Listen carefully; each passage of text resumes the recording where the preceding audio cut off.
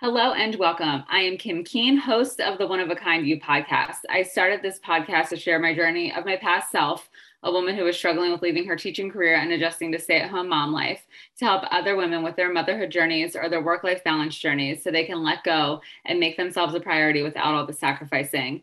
If you are a regular listener to One of a Kind You, thank you so much for tuning into another episode. I'm so excited that you're here. And if you are new, thank you so much for stopping by to check it out and see what it's all about.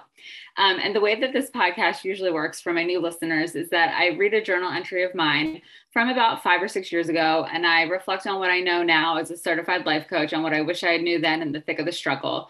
But today I have an amazing guest on. She is an inspirational young woman. Her name is Nidhi, and she is a fellow podcaster.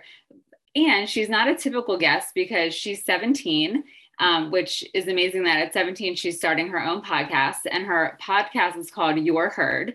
But a fellow podcasting friend of ours, who was actually a past guest on One of a Kind You, reached out and said, Kim, you have to have Nidhi on your podcast because she has such an important message to share with the moms that tune in. So I said, yeah, let's make it happen. So here we are today. Welcome, Nidhi. Thank you so much for being on One of a Kind You. I'm so excited to have you here. Thank you, Kim. I'm so excited to be on here, and I'm so glad I'm able to receive this platform to share my ideas, and especially with someone like you, who's, again, very inspirational likewise. Oh, thank you. So, Nidhi, tell us, how did you decide to start a podcast while you're still working to finish high school? I think because I was I came up with this idea about a year ago, and I was sitting at home and I was researching myself about mental health conditions because, again, this was something I was very, very interested in as a kid. I was someone who was super into psychoanalyzing people around me and trying to understand the people around me. I think it was maybe a coping mechanism that I developed because of things that happened within my family and experiences that I had had. I adapted myself towards like a therapist-esque persona where I was like listening to the people around me and trying to digest what I'm taking in. And so last year I was more interested in actual diagnosis and mental health when I was like trying to understand myself. I was going through depression, and I finally understood that I actually had a mental health disorder that needed to be taken care of. And I realized that, you develop your own sort of ideas and stigmas about these issues, but then when you actually learn about them, you see that there's a lot of like overlapping, and then there's a lot of oversimplification of symptoms that occurs, like especially with our generation. Mm-hmm. So I started my podcast to be able to like talk about these mental health conditions individually and spread awareness in a very sort of direct way where I list out, okay, so this is what happens. And then these could be symptoms. These are how some professionals like to advise. And I have like professionals on who sort of just advise and not advise, but talk about like the chemical backgrounds and things like that of disorders, so that it steers us away from the whole stereotyping, and people who actually have these disorders and are diagnosed with these disorders, they have a voice. They have someone who is able to tell them, okay, so this is how things could be for you, and we hear you, this is how you might be feeling. And that way, like, they don't feel as alone. And being diagnosed with a disorder can be extremely isolating. So I feel like having people knowing more about disorders in general is super important to feel more included and understood in the community. So yeah, that was one of the reasons why I decided to start the podcast. Yes, I love it. And I have to tell you, I also, from a very young age, was always interested in why do people do what they do, to the point where I was a latchkey kid, and that meant that I brought myself home after school. So I rode the school bus home, and then I had my own house key, and I let myself in, and it was my job to get my snack and my homework started until my parents got home from work. And so before, getting started on homework and things, I would always put a show on called Cops, which was like the first reality TV show in America, where it was like a ride along with a police officer. And I was always fascinated about, why were people getting in trouble with the police? And then that bridged into like watching documentaries on cults and serial killers. And so 8, 9, 10 years old, I've always also been fascinated with the psychology around human behavior and why do people do what they do. And maybe like you, it was a coping mechanism to help me understand things that I was experiencing in my childhood. So I think it's fascinating that you also have that same interest. And I still am infatuated. I still love watching crime shows and different documentaries around cults and serial killers and true crime and things like that. But I also appreciate you sharing openly that you were battling with depression and what that journey was like for you. And that's the one thing I wanted to say that I didn't say in the introduction is that we're having a real open, raw conversation, and you're going to share things that might be triggering because there was this a peer of yours that you were sharing with me before we actually hit the record button. And some of the things that we were discussing can be triggering for some people, especially parents, if they have a child who's experiencing the same thing or could possibly be experiencing the same thing. So just to give everybody the fair warning that there are going to be things that we talk about today that could be triggering in terms of mental health problems, and that includes self-harming and things like that. So just listen with caution. And if any time you feel triggered, not our intention, but just really helping to create a more open dialogue around these topics so that there's more acceptance, awareness, inclusion, but also support too, because I think that's super important, because usually when we're going through something like that, it often does feel isolating, like you said. And I was struggling with my own mental health situation when I left my teaching career, hence the reason I started this podcast, because that time was such a lonely time. Because no one knew that I was struggling. I didn't share it with anyone. I didn't want anyone to know because I felt like a failure, and I felt like people would look at me in a not so great way if they knew that the struggle that I was going through was as bad as it was. Yeah.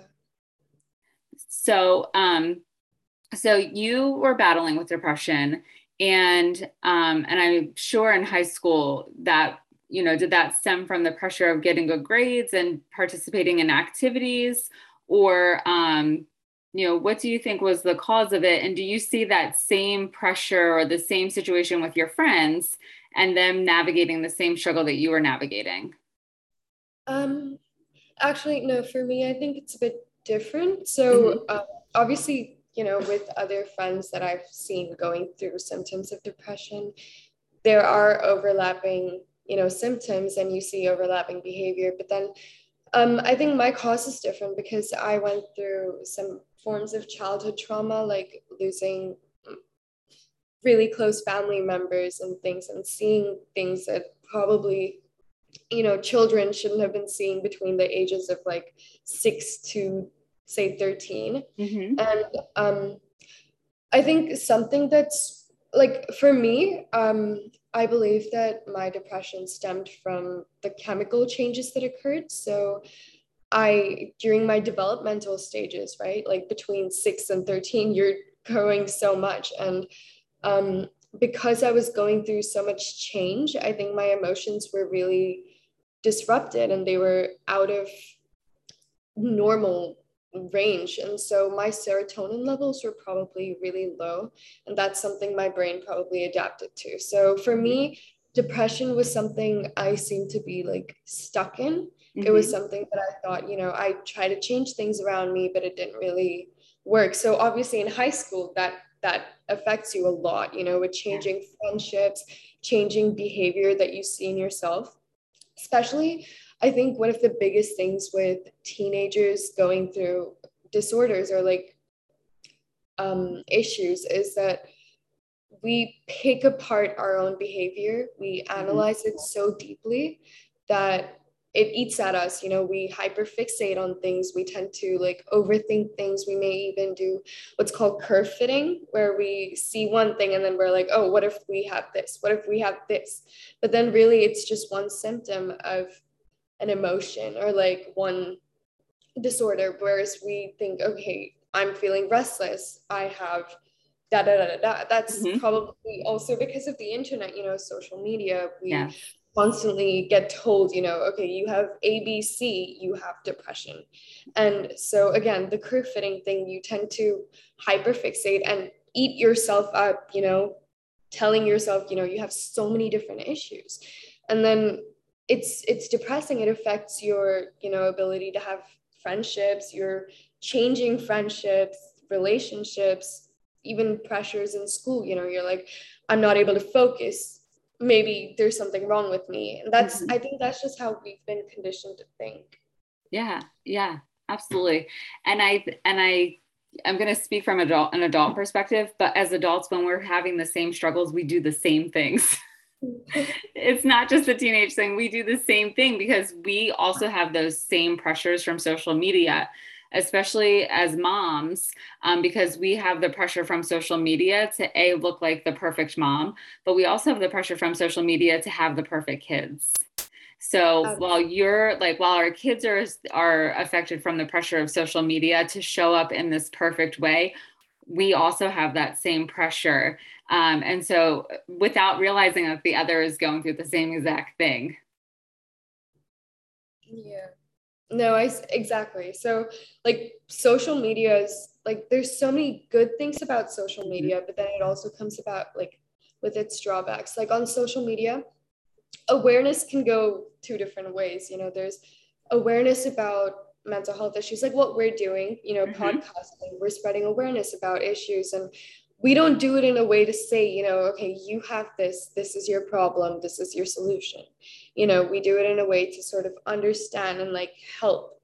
But then on social media, you have the other kind of awareness where it's like, harm, like it's not with the intention of harming, but it can go in that direction, right? So Yeah. like on TikTok, for example, like I'm not gonna lie and say I don't use TikTok or TikTok's bad, because TikTok's part of my daily routine. But then there's like things on TikTok where you'll see people saying, okay, there's all of this, and you need to fit into this ideal like criteria to be considered something else. And then Mm-hmm. everyone wants to be something else, or like it's super confusing. Like you can go from talking just about mental health disorders to body image and things like that. So I think we are constantly being told what we need to be and Yes. what we are, which is like, I mean, it's not just pertaining to teenagers, it's adults as well. So Yeah.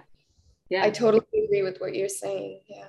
Yeah. And so I've just started dipping my toe into TikTok, and it feels so awkward and so uncomfortable to be there because I'm not dancing. Like I absolutely refuse to dance on TikTok. But it's that same thing where it's like sometimes I get hooked in the fact that I'm like, oh my gosh, this video only got 200 views, and I thought it was going to get way more than that because I did the same reel on Instagram and it got 9,000 views, but it only got 200 on TikTok. And so it is totally messes with your mind. So it's all about putting boundaries in place with social media and remembering the reason for being on there. Is it fun? Is it a way to connect? But I agree, there are so many great things about social media. I mean, for instance, I'm in Pennsylvania and you're in Singapore. So without social media, without the connection of podcasting and Instagram, you and I would not be having this conversation right now. Absolutely. So Yeah. that's So the beauty. exactly. I Is mean, sorry, you were saying. Yeah, it takes away the global barriers. So like it's 11 o'clock at night your time, and I'm thinking to myself, oh my gosh, she should be in bed. That's the mom. I'm like, oh my God, she should be in bed, not talking to me on the podcast. But here I am across the Atlantic Ocean, and we're able to have a conversation. So I just think that's incredible. So that's a huge gift in social media. Definitely. Like, I think we've been gifted with an abundance of resources and knowledge, which could go both ways. But I mean, being able to connect with you like this is mind blowing. Yeah. Yeah. When you put it into perspective, especially with the pandemic. Like, Yes. Yeah, and I think even though the pandemic has been so restrictive, I think on some level it's been so opening too, because I feel like with the pandemic, I've been able to connect more with people in Europe and overseas that I wouldn't have necessarily had the opportunity to connect with if we didn't have the pandemic. So there's another silver lining. But I know with the pandemic, that's also been a huge source of mental health. Like that's been a huge, I'll say, agitator for mental health issues. And I can't imagine what that's been like for teenagers, because you're used to being in school and having that connection with your friends at school. And then that was taken away for some time and then changed with virtual learning and all of that. So how has that been with trying to keep a sense of normalcy in life when you've gone from being in school with all of your friends to not having that connection? I think like in terms of school, I think it's very different for different people. Like Mm-hmm. for me in particular, um,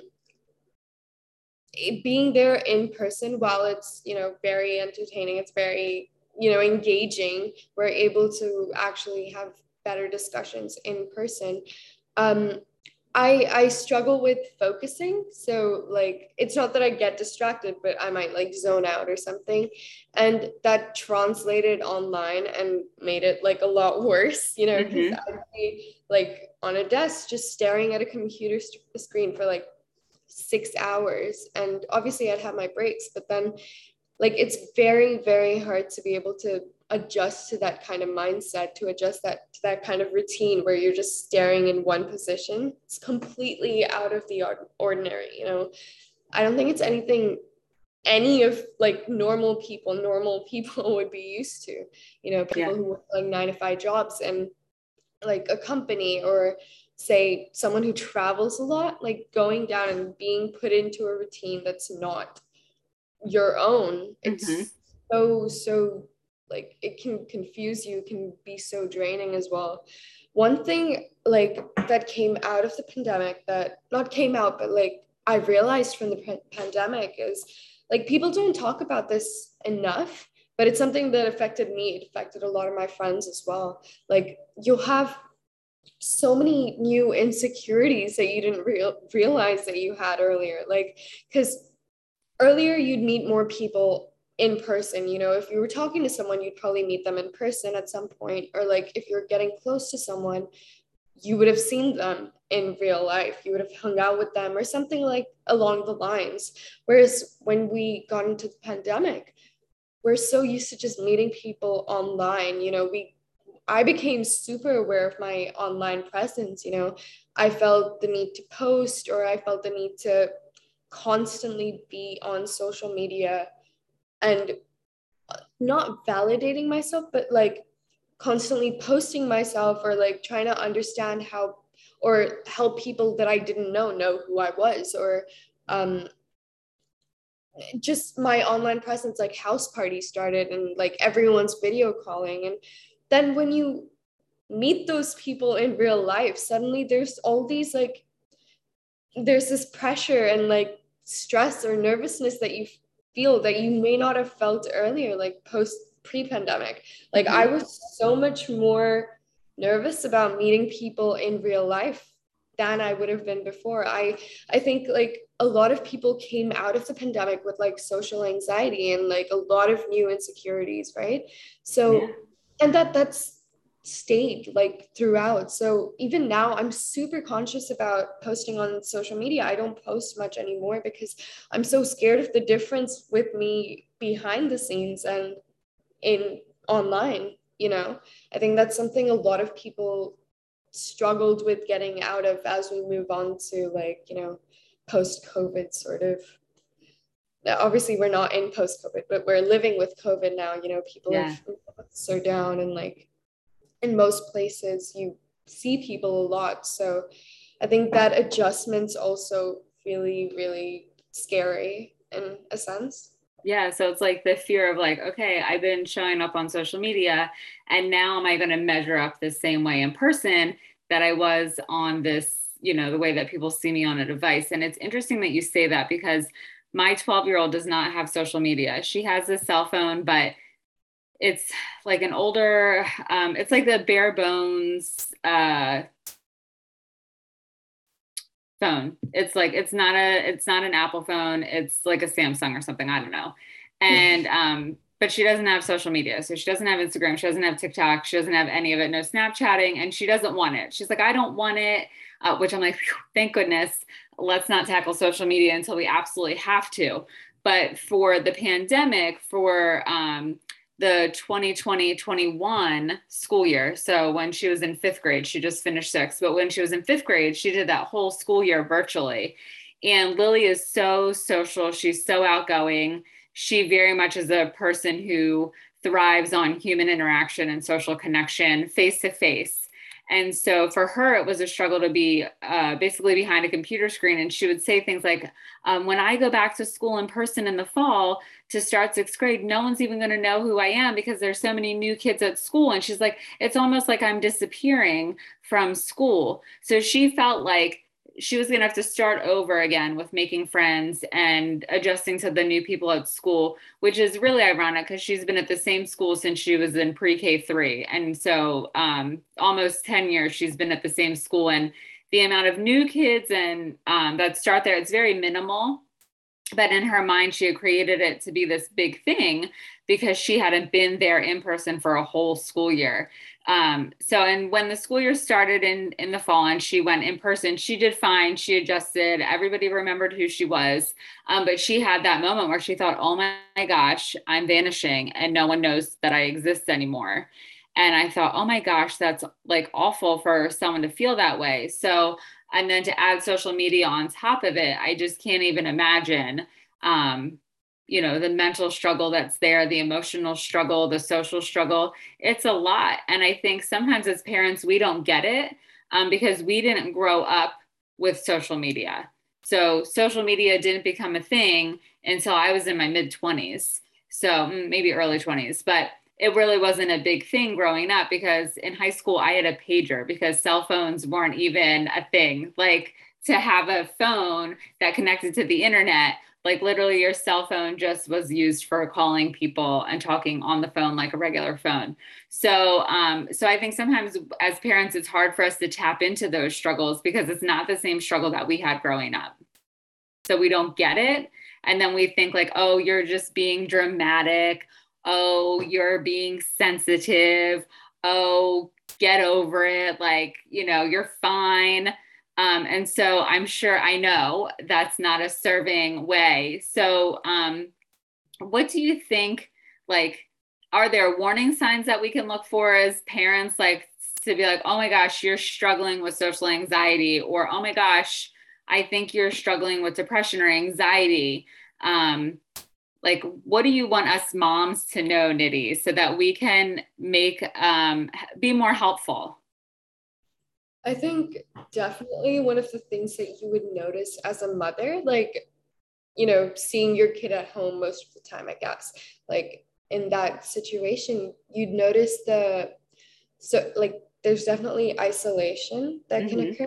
You'll see that they're distancing themselves. You see a lot of the time it gets passed off as, oh my God, she's just on her phone all the time, or they are just on their phone all the time. And it's just an attitude problem or something like that. But then, when you really look at it, it could just be them trying to be by themselves because they don't want to have that company, or they're not comfortable enough in that company, or just outside of their little like shell, Mm-hmm. and so isolating is a thing. I noticed, like, in a lot of people that I've been around, and me as well, like the changing of appearance is also a huge thing. So you'll see that maybe they're tapping into like doing their hair differently, or like doing their makeup differently, or like getting into makeup, or being super conscious about how they look, things like that. If you see new insecurities being developed, maybe you could think about it as, they're definitely going through some self-doubt, or it could also be them just exploring themselves and like seeing what works for them, what doesn't. But I think having that conversation with them about, how they see themselves, or whether they're feeling insecure, is definitely something that's important. Like having a conversation with my mom about how I'm feeling about myself on a certain day really helps me and helps her understand what kind of struggles I'm going through, right? Yeah. So So this, does your mom start the conversation with you and you're open to talking, or do you go to your mom and say like, I'm really struggling, can I talk to you? um, my mom in particular, like we've very recently gotten a very, very good relationship, like a tight-knit sort of relationship. And um, so now I feel like I can talk to her about anything. And I think she sees it, like if I'm feeling insecure, I'll be like, oh my God, I feel so ugly right now. Or like I'll just say it, I'll be able to Mhm. say it. And um yeah, it's like a pretty transparent conversation. But then I get that a lot of people don't have that kind of closeness with their parents, which it used to be like that. Like I don't think I'd be able to just openly say that, but I definitely did have a huge transition recently. Mhm. And but I feel like um if you're a mother that's not super close with your kid and you want to have that conversation about, body positivity or like body confidence, self-confidence, or just like a conversation about their mental health, I think just, people usually go into a particular dialogue where you'll be like, oh, you can talk to me about anything. That's what you always hear, but that's not, you know, we're so used to hearing that. Everyone says that now. You go anywhere, Mhm. you're feeling tired. Someone will be like, oh, are you okay? You can talk to me about anything. It's like something we're so used to hearing. So obviously at some point that's going to stop working, you Yeah. know? And like I think we're all trying to figure that out. Yes. But as a mother, I understand that it could be like super stressful, like not being able to like instigate that conversation. Yes. So sorry, initiate that conversation. I think maybe sitting down with them and like connecting on a particular topic that Mhm. maybe the child feels like passionate about, or like you can lead it into something that she's very interested in, so that you're already in an engaging conversation, and then taking it somewhere. So if I'm like talking to my mom about something, like it could be anything, maybe even a sport that I'm super interested in, and then from that depth of a conversation we take it to another conversation. That translation, it rarely you would feel like, oh my God, wait, what's going on? You wouldn't Mhm. just suddenly detach yourself from the conversation. Like if you have like a transition into another conversation, I think that's something that would really help you get something out, or like be able to establish that relationship in that Yeah. time. Yeah, I love that idea. And one thing that my daughter and I did when she was a little bit younger, when it was like time to start having the conversation about body changing from puberty and things like that, she didn't, I was like, do you want to talk about it? And she was like, nope, I don't want to have that conversation with you. And she was like, I'll just write you a note if I have any questions. So I said, okay, that's fine. And so I ordered her a special journal, and so I let her pick the journal out. And then that was how we had the conversation about any questions she had, because she read the American Girl doll book about, it's called My Body, I think.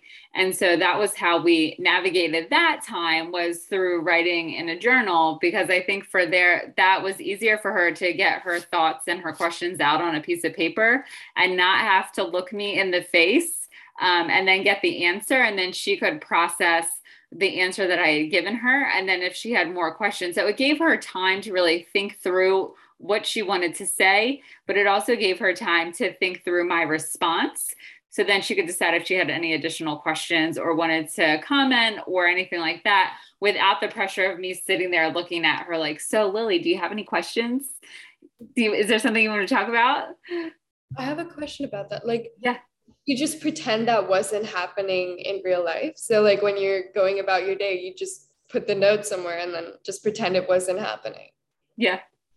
Oh, that's so interesting. Yeah. I So think that would go really well. Yeah, so she would typically either slide the journal under my bedroom door, or she would leave it right outside of her bedroom door, or she would put it on the table next to my bed. And then I would write back and I would slide it under her door, or I would leave it on her bedside table or even on her desk. And then, so it was there. So it was also not something that she had to look at right away, even though I think she did, like as soon as she saw that it was there, she went over and she read it right away. So it was there, but it wasn't like, had to be addressed immediately. So it gave her an opportunity to address it in her own time. And so that worked. And then, she got all the answers she needed to know. And then the journal went back into the drawer, and we haven't used it in a while. But I'm sure it will come back out again, because now we're, at the point where we're talking about having crushes on boys and things like that. So she'll be mortified to know that I just said that on this podcast, because of course that would be embarrassing for her, because right now all she says is that I'm cringe. And she's like, you're so cringy. You're being so cringe right now. And I'm like, I'm not. I'm a cool mom. Come on, Lily. And she's like, no, cringe. I was like, thanks. I try really hard to be a cool mom, unlike my own parents. I'm working really hard at this, Lily. Cut me some slack, sister. But she's just at that age. So sometimes it hurts my feelings, and I just, process through it on my own. And I understand, where she's coming from, because I felt the same way about my own parents. But then sometimes I think she's just doing it to get a rise out of me, to see what I'm going to do. But I didn't know, Nidhi, if you wanted to talk at all about what you and I were talking about before we hit record, with the things that you've experienced with classmates at school, or if you don't want to talk about that.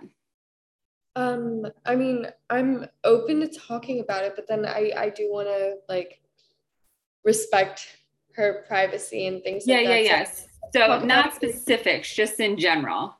Mm-hmm. Like what was, I guess, learned from that situation for you, with your own friends, or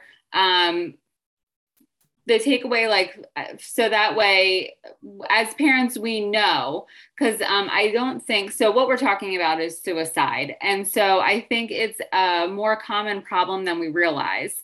And I don't think that we always see the signs. And so looking back, and just the gist of it was that there was a situation with a suicide at Nidhi's school. And so Nidhi, looking back, was there something, what was the biggest thing that you gained in regards to insight from having this situation happen? So definitely what I noticed was the different coping mechanisms that were there. So it was so sudden. So we went to school one morning, and then at home base, home base is basically the 10 minutes that you get before all of your lessons start. And so that's homeroom. Okay, homeroom, right. So so we were just told I think it was an email, and the teacher read it out, and they were like, okay, so we're so sad to inform you that this happened.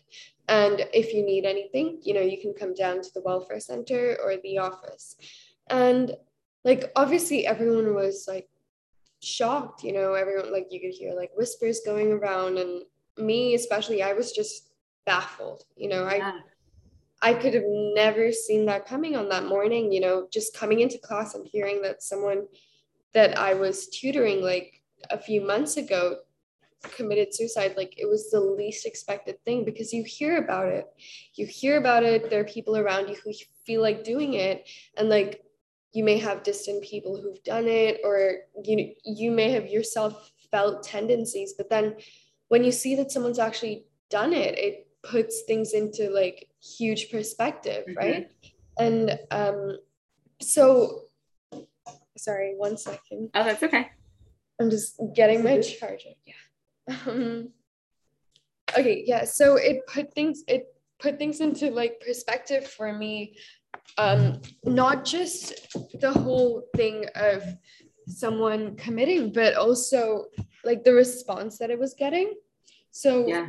I reacted. I'm somewhat sensitive, so especially to death and loss. So for me, I was in shock. I was emotional throughout the day. I wasn't able to like focus at all, and then I'd see people just going about their day, people who knew her, and I was so confused because I thought this was going to be monumental. I thought this was going to be something that really shocked us all, as it did me. People stopped talking about it so fast, and we had an event the next day that like it was like a dress up day or something, and I expected it to like be canceled or something in honor of her, something along the lines, but nothing happened. We just went on with it, and but the teachers were obviously like, with respect to her, this and that, but like coping with that difference, like knowing it was always in the back of my mind, right? Yeah. And when you talk about like the things I learned from the experience itself, is like, you never know. You think you know everything, you think you're so aware of what's happening with the people around you. You think you're super aware about, the general state of the people around you. And then something like this happens and it really shocks you, which is why I can imagine how hard it would have been for people who were like even closer to her than I was. Mm-hmm. I tutored her maybe like twice, and it took me so far with my emotions. Yeah. And people who were actually friends with her, I can't even imagine what kind of reflection they would have been going through. So as a parent, like if you're wondering, as a parent, like I can imagine how stressful it would be, being in the dark about something like this, not being sure, should I be worried about whether or not my child is facing these these issues and stuff.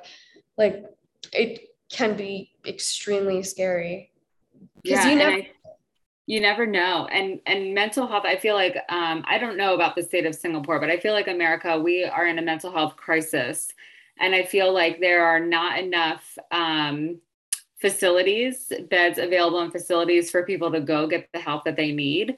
So they suffer alone in silence, and feel hopeless about it, and feel like there's no hope, no hope, no help, no resources, no nothing.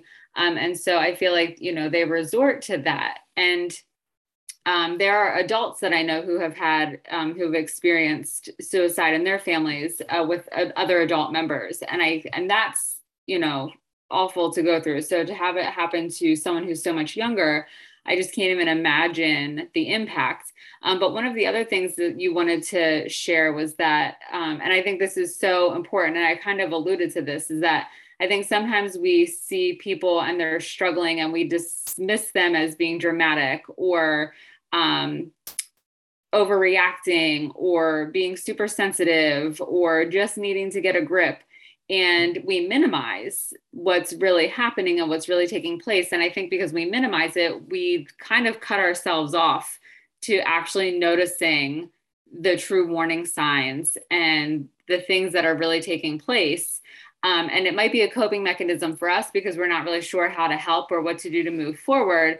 But I think when we do make those comments like, oh, stop being so dramatic, or, oh, stop being so sensitive, it implies this lack of resiliency. It implies that they're not capable of overcoming things. It implies that there's some sort of weakness.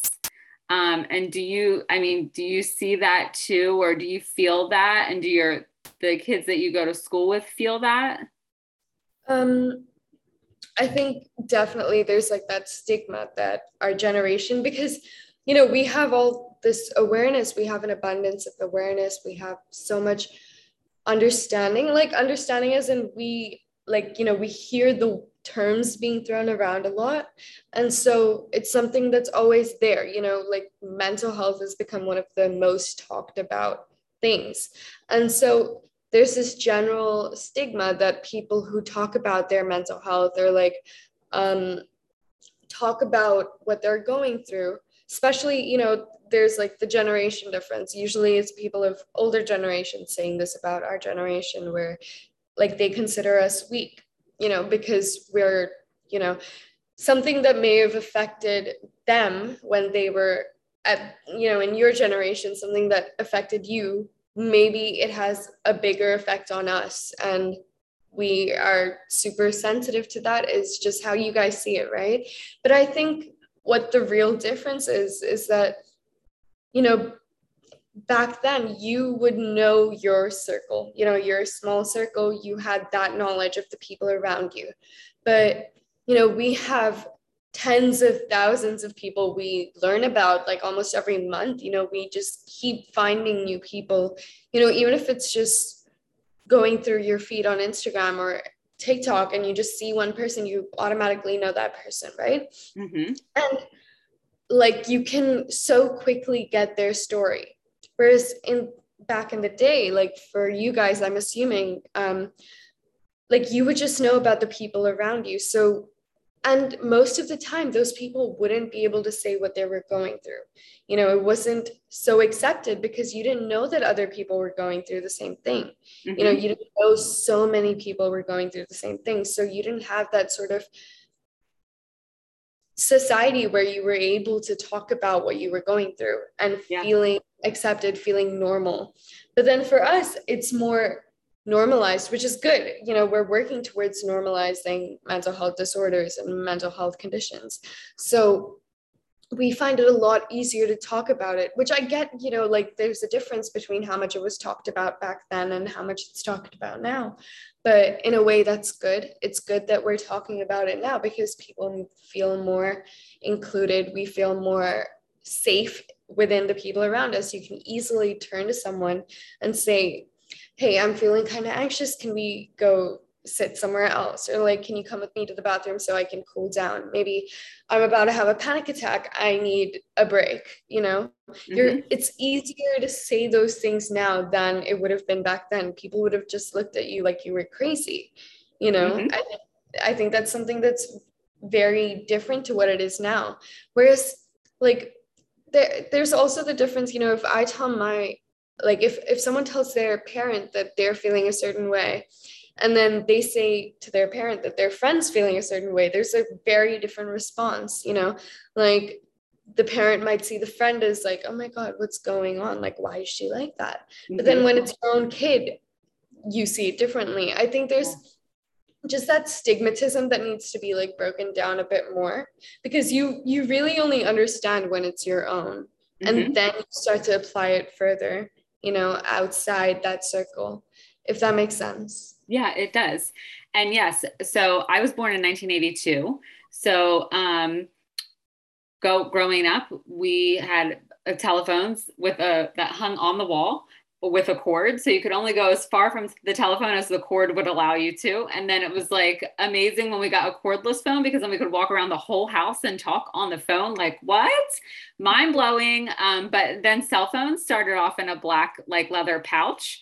And you never could get cell reception, and they were really only good for like if you got a flat tire and you needed to call like roadside assistance or something.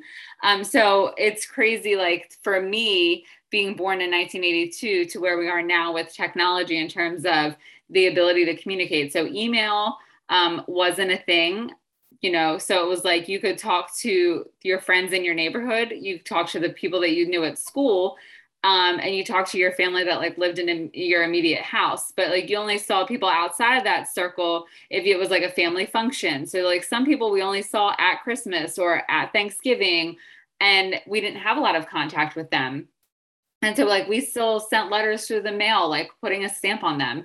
And so then when email came along, that was earth shattering because like, wow, there was that sense of instant communication. And then social media has just turned that on its head and smartphones.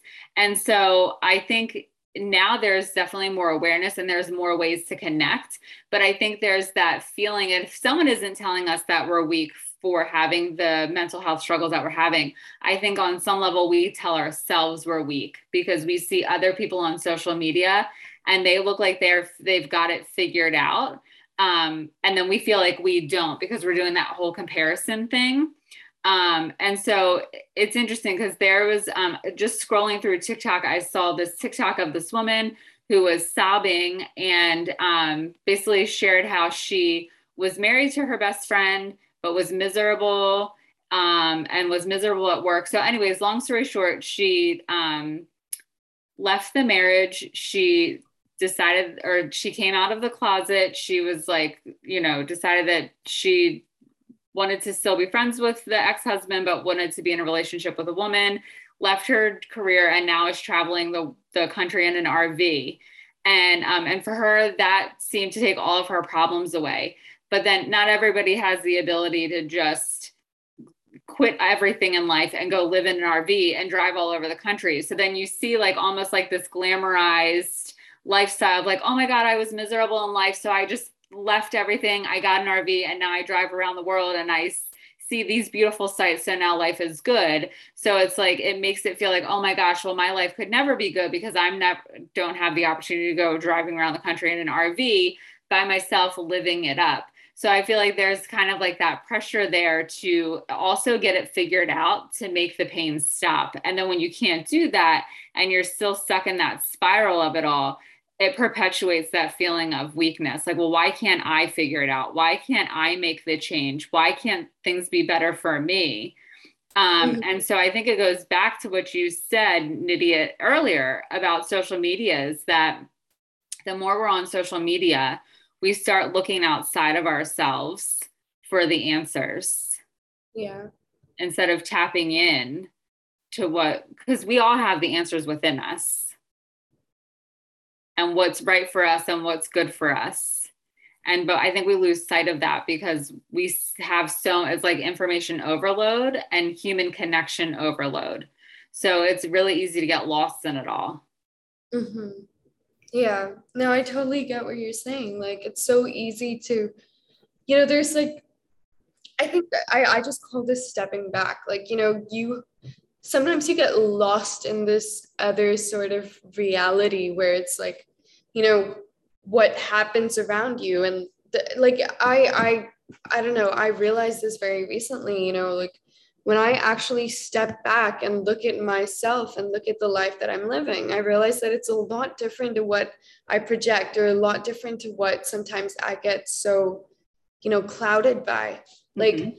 the answers can be so simple, but then we like overcomplicate things so fast. Like, things like, you know, like I was talking to a friend recently, and this was like general like relationship talk, right? Um so like we have some friends who, struggle to leave a relationship, right? And they're not sure whether they're going to be okay without a relationship and things like that. And like when I looked back and I like thought about it, like if you're like, when you're able to leave a relationship and if you're worried about how you're going to be without the person, I think the problem is that you don't see yourself without that person there. You don't see yourself as whole without that person there.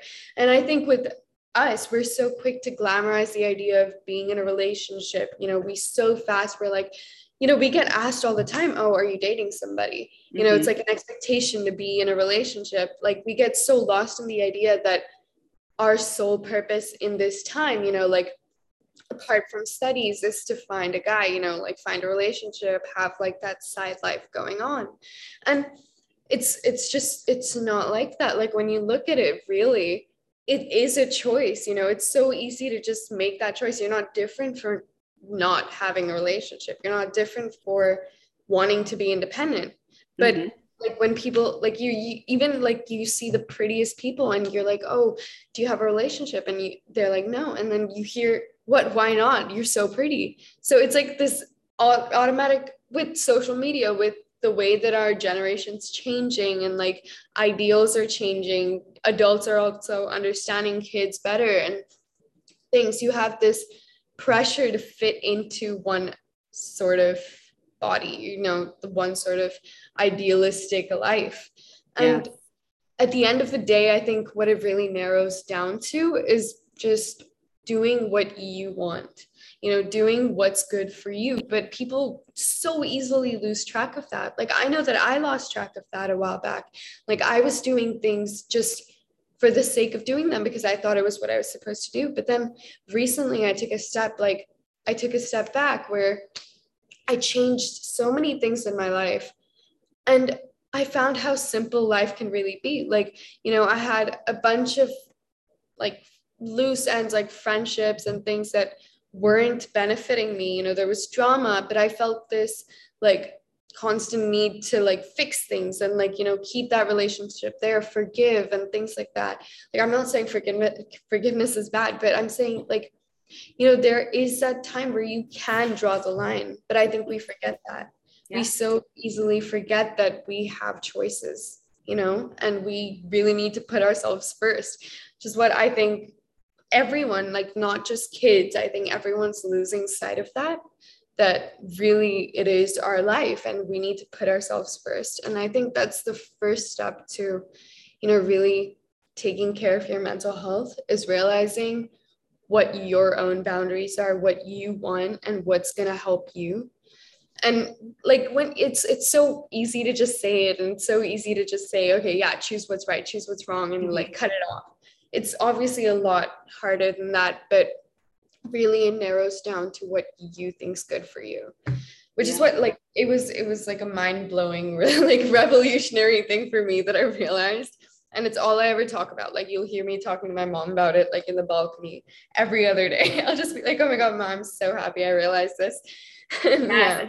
And I think it's amazing that you've realized it at such a young age, because that's going to save you so much struggle and stress and pain and heartache and frustration as you continue to finish high school and go to university and have relationships. And I just think like, wow. So Nidhi, you are such a wise person for just being 17. And not to minimize 17. I mean, you've had life experience, but a lot of people, I will say, who have reached 30s, 40s, 50s have not achieved that insight that you've achieved at your age. So I think that's amazing. And I think you are absolutely right. The place to start is putting yourself first. And you're right, it's not easy to do that. And so it's like just starting small with one thing. And it can be, the example I give is, this is such a silly example, but it's like, even just picking the toothpaste that you like it can be something that simple to start for prioritizing yourself. Because if you can start with the small things, then you can take it to the bigger things. Exactly. So, is there anything else that we could chat forever and ever, but I'm like trying to be mindful of time. I'm like, okay, it's midnight. You've got to get to bed. So, because I don't know what you have in store for tomorrow. But is there anything else that you would like to share with us before we wrap up? I mean, like adding on to what you just said, right? The whole thing about putting yourself first, as daunting, like this was again a conversation I was having recently with a friend. As daunting as it seems, you know, it's a chain reaction. It's like a mindset that you subconsciously get sucked into once you start, you know, like, because of how rewarding it is, you know, when you put yourself first for the first time, or like consciously putting yourself first and receiving the fruits of that, you feel how good it is, right? So it's that reward that makes you realize that you can do it more and more and more. So I think, like, to anyone that's afraid of putting themselves first, start small, like you said.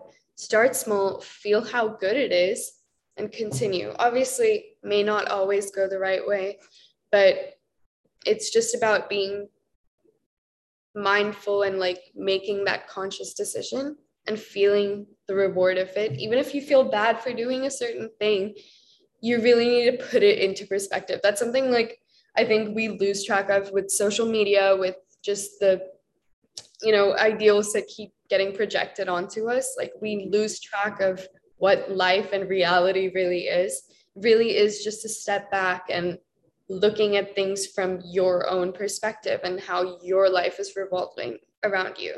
So yeah, that's basically all that I have to say. I hope I answered your questions all right. Yes. Oh my gosh, you did amazing. And so a couple times I was like, oh, I hope I didn't put too much pressure on her to make her feel like she has to come up with the right answer. But no, everything has been great. And I think this is going to be so helpful because it's always helpful for us to hear the perspective of someone else. And I think from a mom, it's super helpful to hear the perspective of a young woman, because you're not that much farther along in the journey than my daughter. You're 4 years older. But I can see where there are similarities between what you're experiencing at 17 and what she's experiencing at 12, almost 13. And so it gives me things to look out for and to keep in mind as I'm trying to help her navigate things through her teenage years and high school and college and things like that. So it's been super helpful. And I'm sure that the other moms who are listening would say the same thing.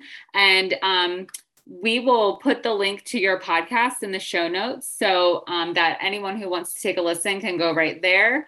And then also like any social media that you would like us to follow you on, we would be happy to do that. So I'm also following Nidhi on Instagram for her podcast account.